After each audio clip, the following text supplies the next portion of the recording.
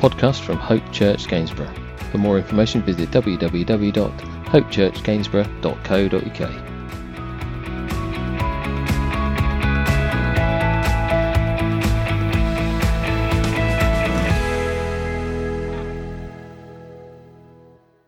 So 2 Chronicles and chapter 20, you'll remember we are in the in-between. We're in the in-between. Those of you that are looking for Chronicles, go back from Psalms a few books and you'll find it. Chronicles, you're like, it's not even in my Bible. Where is this book? There's 2 of them? There's a second Chronicles? I know. But we're looking at the in-between, the moments that essentially, as we already saw last week, sort of shape the way that we take our next steps. What happens in those moments? What should we be doing? How do we know what's right from here? Essentially, what's God's will? In the in-between, it's quite a challenging place. We saw Noah and, of course, in brackets, Moses last week. Tried to get Alistair to edit that. He's like, that is uneditable. That's why he's not here this week. I'm joking. He'll be like, I've edited that out though. Anyway, but we saw his in-between moment during the time after God said that rain is coming. To the moment that rain came, Moses did, the word says, exactly as the Lord had commanded him to do. He did what he was supposed to do. His faith and his obedience were hand in hand. He trusted that God had the next steps in hand, even though he didn't know what rain even looked like.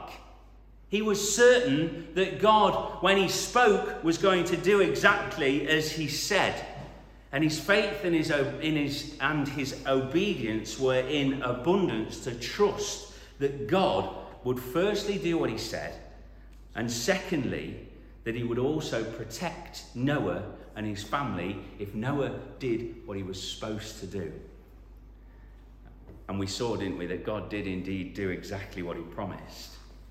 Today then, in 2 Chronicles, in chapter 20, we meet with the current king of Judah, a man by the name of Jehoshaphat. I'll say that wrong several times during this, okay? Now again, don't have a sharp intake of breath. Don't think I have no idea what I'm talking about. I will just forget that that is indeed his name. But don't worry, I am all present. It's fair to say that Israel, at this point, as we get to 2 Chronicles chapter 20, had not been in a very good place.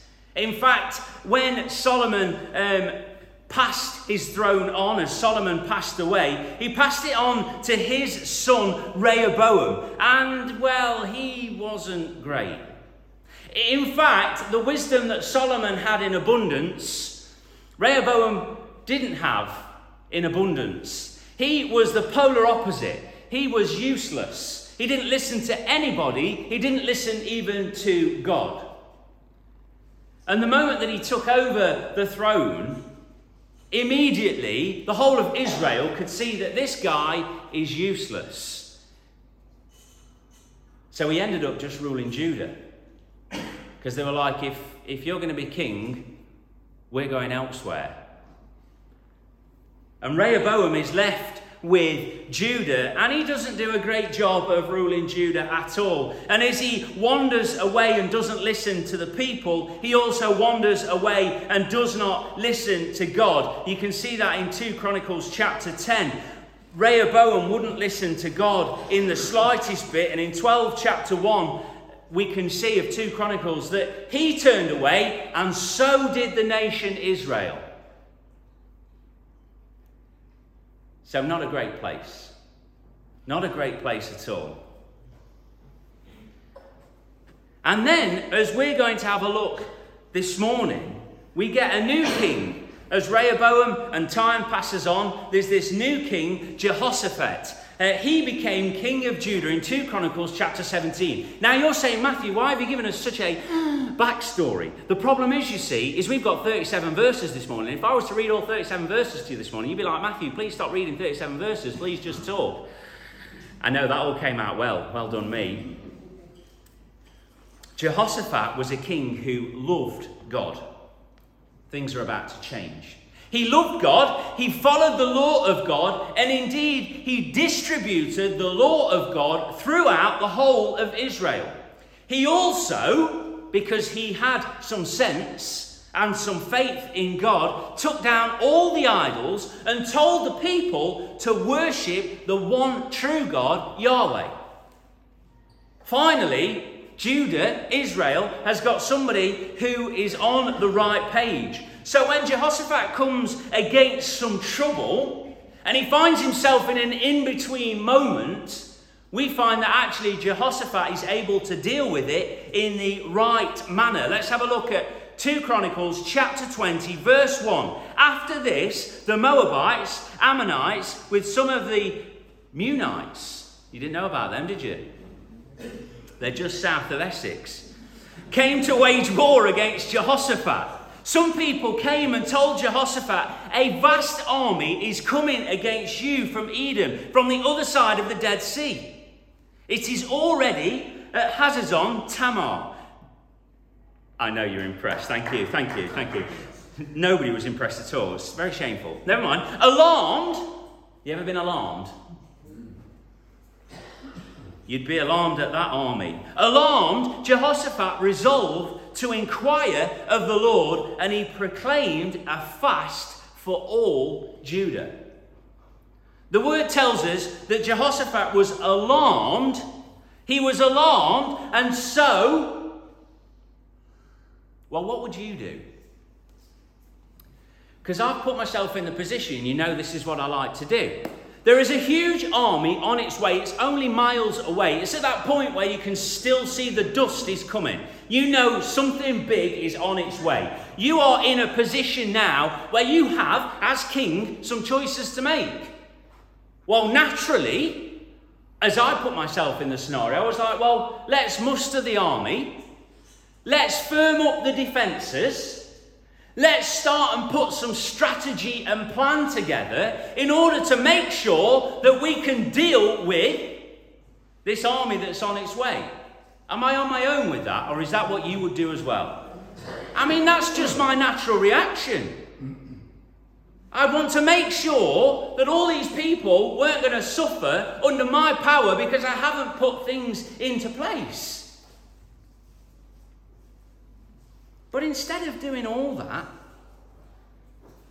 which I would have thought would be the wise thing to do, Jehoshaphat actually does something that operates in a much higher realm of wisdom. Jehoshaphat does something that, contrary to what the world would think is the right decision, and getting everything ready, he actually inquires of the Lord. Verse 3 tells us, alarmed as he was, he resolved to inquire of the Lord, and he proclaimed a fast for all Judah. He wanted everybody to realise the gravity of the situation. There is an army on its way, and we are now in this in-between moment where we now know it's coming, and it isn't long before it's going to be here. In fact, time would probably say, in the short moments that he has, he doesn't even have time to ready his own defences, maybe, but less than that, to ride off and tell other people around about him that might support him that he probably doesn't even have time to go and have those conversations. He doesn't have time to deal with the moment that is upon him, but he is nevertheless in an in-between moment where he has found himself stuck. You could quite argue that it was very much the rock and a hard place situation. Now he inquires of the Lord. That's the first thing he does that's absolutely right. But listen to what happens in verse 4 as well. The people of Judah came together to seek help from the Lord. Indeed, they came from every town in Judah to seek him. Now, the people reacted the same as Jehoshaphat did as well. Now, only just a few moments ago, as we saw in their brief history that we've had this morning, we know that Judah, that Israel, was in a pretty rubbish place. But since Jehoshaphat has taken over, since his reign has begun, He's put some things in place. He's sent out the law. He's taken down the idols. And he's told everybody around him that this is the God that we are worshipping, the one true God, Yahweh. Listen, last week Noah needed to build in his in-between. That's what Noah needed to do. His in-between God saying rain is coming and rain coming, Noah had to build. We've got a different scenario here this week because Jehoshaphat has already built. He has already built. His faithfulness to God, his distribution of the law throughout Israel, his diligence in his approach to God means that he's laid a solid and firm foundation that he can build upon. He is absolutely prepared for the storm. And when did he prepare for the storm? In the quiet. He prepared for the storm in the day-to-day mundane. He prepared for the storm when there was no storm on the horizon. He prepared for the storm in the midst of what everybody would see is the average day-to-day. But because of his preparedness, because of all of that diligence and preparation, we now find that Jehoshaphat, in the midst of what would seem like a nightmare, knows exactly what to do. Because he's laid a firm foundation. He's absolutely certain what he needs to do. He has not been lazy or despondent because of Israel's current situation. He's stepped up. He's sought God. He's prepared his own heart, and in doing so as king, he's prepared everybody else's heart to react exactly the same to his. That what we have to do in this moment is seek God. First of all, we have to seek God. The last thing that we need to do in a situation that's coming upon us that's completely and utterly impossible, the last thing we should do, church, is jump the gun. The last thing that we should do is rush in. There's a great song that says only fools rush in. A wise man told me anyway. Sometimes when you expect a bit more back, but it is what it is, don't worry. It's not a reflection on you, honestly. And because then of Jehoshaphat's diligence and preparedness, his first reaction changes the outcome. Because what we would do, I'm sure, is get everything ready, get the defences ready, get the army mustered, try our best to call on friends and neighbours to come and help, and find that the army's upon us and we can't possibly beat them because they're too big. The storm is too much. But Jehoshaphat makes the right decision. He inquires of God. Listen to what he says in verse 6 through 12 of chapter 20. Lord, the God of our ancestors, are you not God who is in heaven? You rule over all the kingdoms of the nations. Power and might are in your hand, and no one can withstand you. Our God, did you not drive out the inhabitants of this land before your people Israel and give it forever to the descendants of Abraham, your friend? They have lived in it and have built in it a sanctuary for your name, saying, if calamity comes upon us, whether the sword of judgment or plague or famine, we will stand in your presence before this temple that bears your name and will cry out to you in our distress, and you will hear us and save us. But now here are men from Ammon, Moab and Mount Seir, whose territory you would not allow Israel to invade when they came from Egypt. So they turned away from them and did not destroy them. See how they are repaying us by coming to drive us out of the possession you gave us as an inheritance. Our God, will you not judge them? For we have no power to face this vast army that is attacking us. We do not know what to do, but, listen to this, but our eyes are on you. We do not know what to do, God, but our eyes are on you. What a difference that makes to a heart When the storm is approaching us and we know that difficult times are coming and we feel like we're in this in-between moment, church, we're being drawn to make sure that our eyes are fixed on him. To make sure that we're not looking and panicking. Yes, we will have alarm. Yes, we will be worried. Yes, we will have fear. But the truth of the matter is, if our eyes are fixed on God, then we can be absolutely certain that he is on our side. We can be certain that he will fight for us. We can be certain that we can draw our strength from him. I can do all things through Christ who strengthens me. Church, those things don't happen in the moment when you go, Lord, I need you now. Not needed you for 20 years. Now it's bad. I need you. That doesn't happen like that.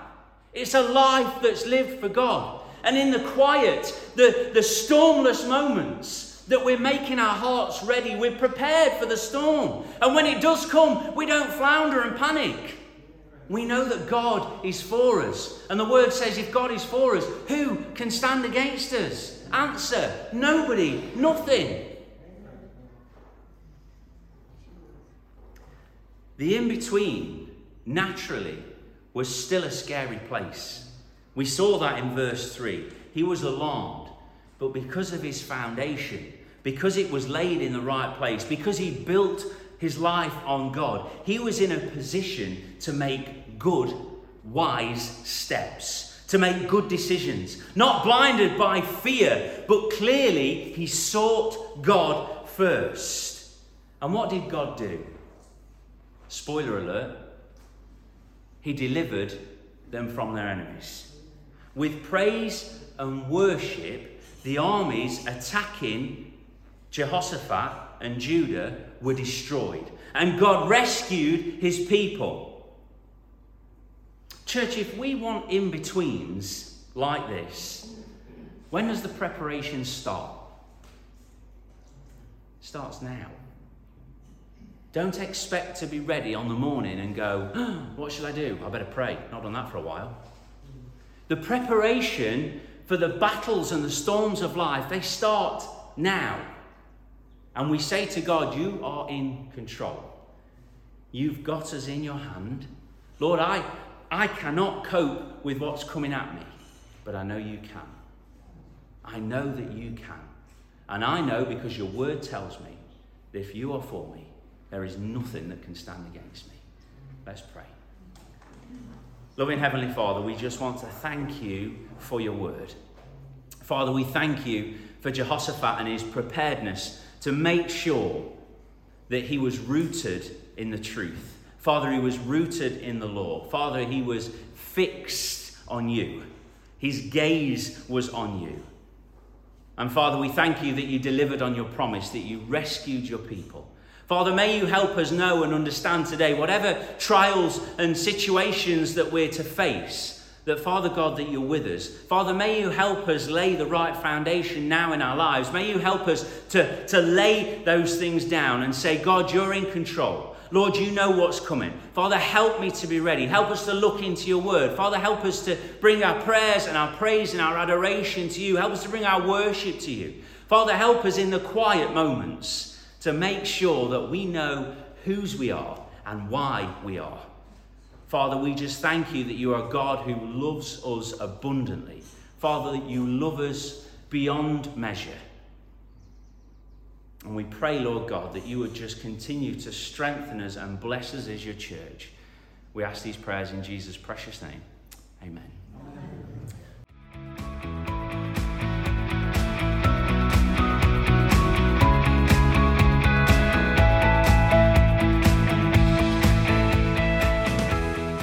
This has been a podcast by Hope Church Gainsborough. For more information, visit www.hopechurchgainsborough.co.uk.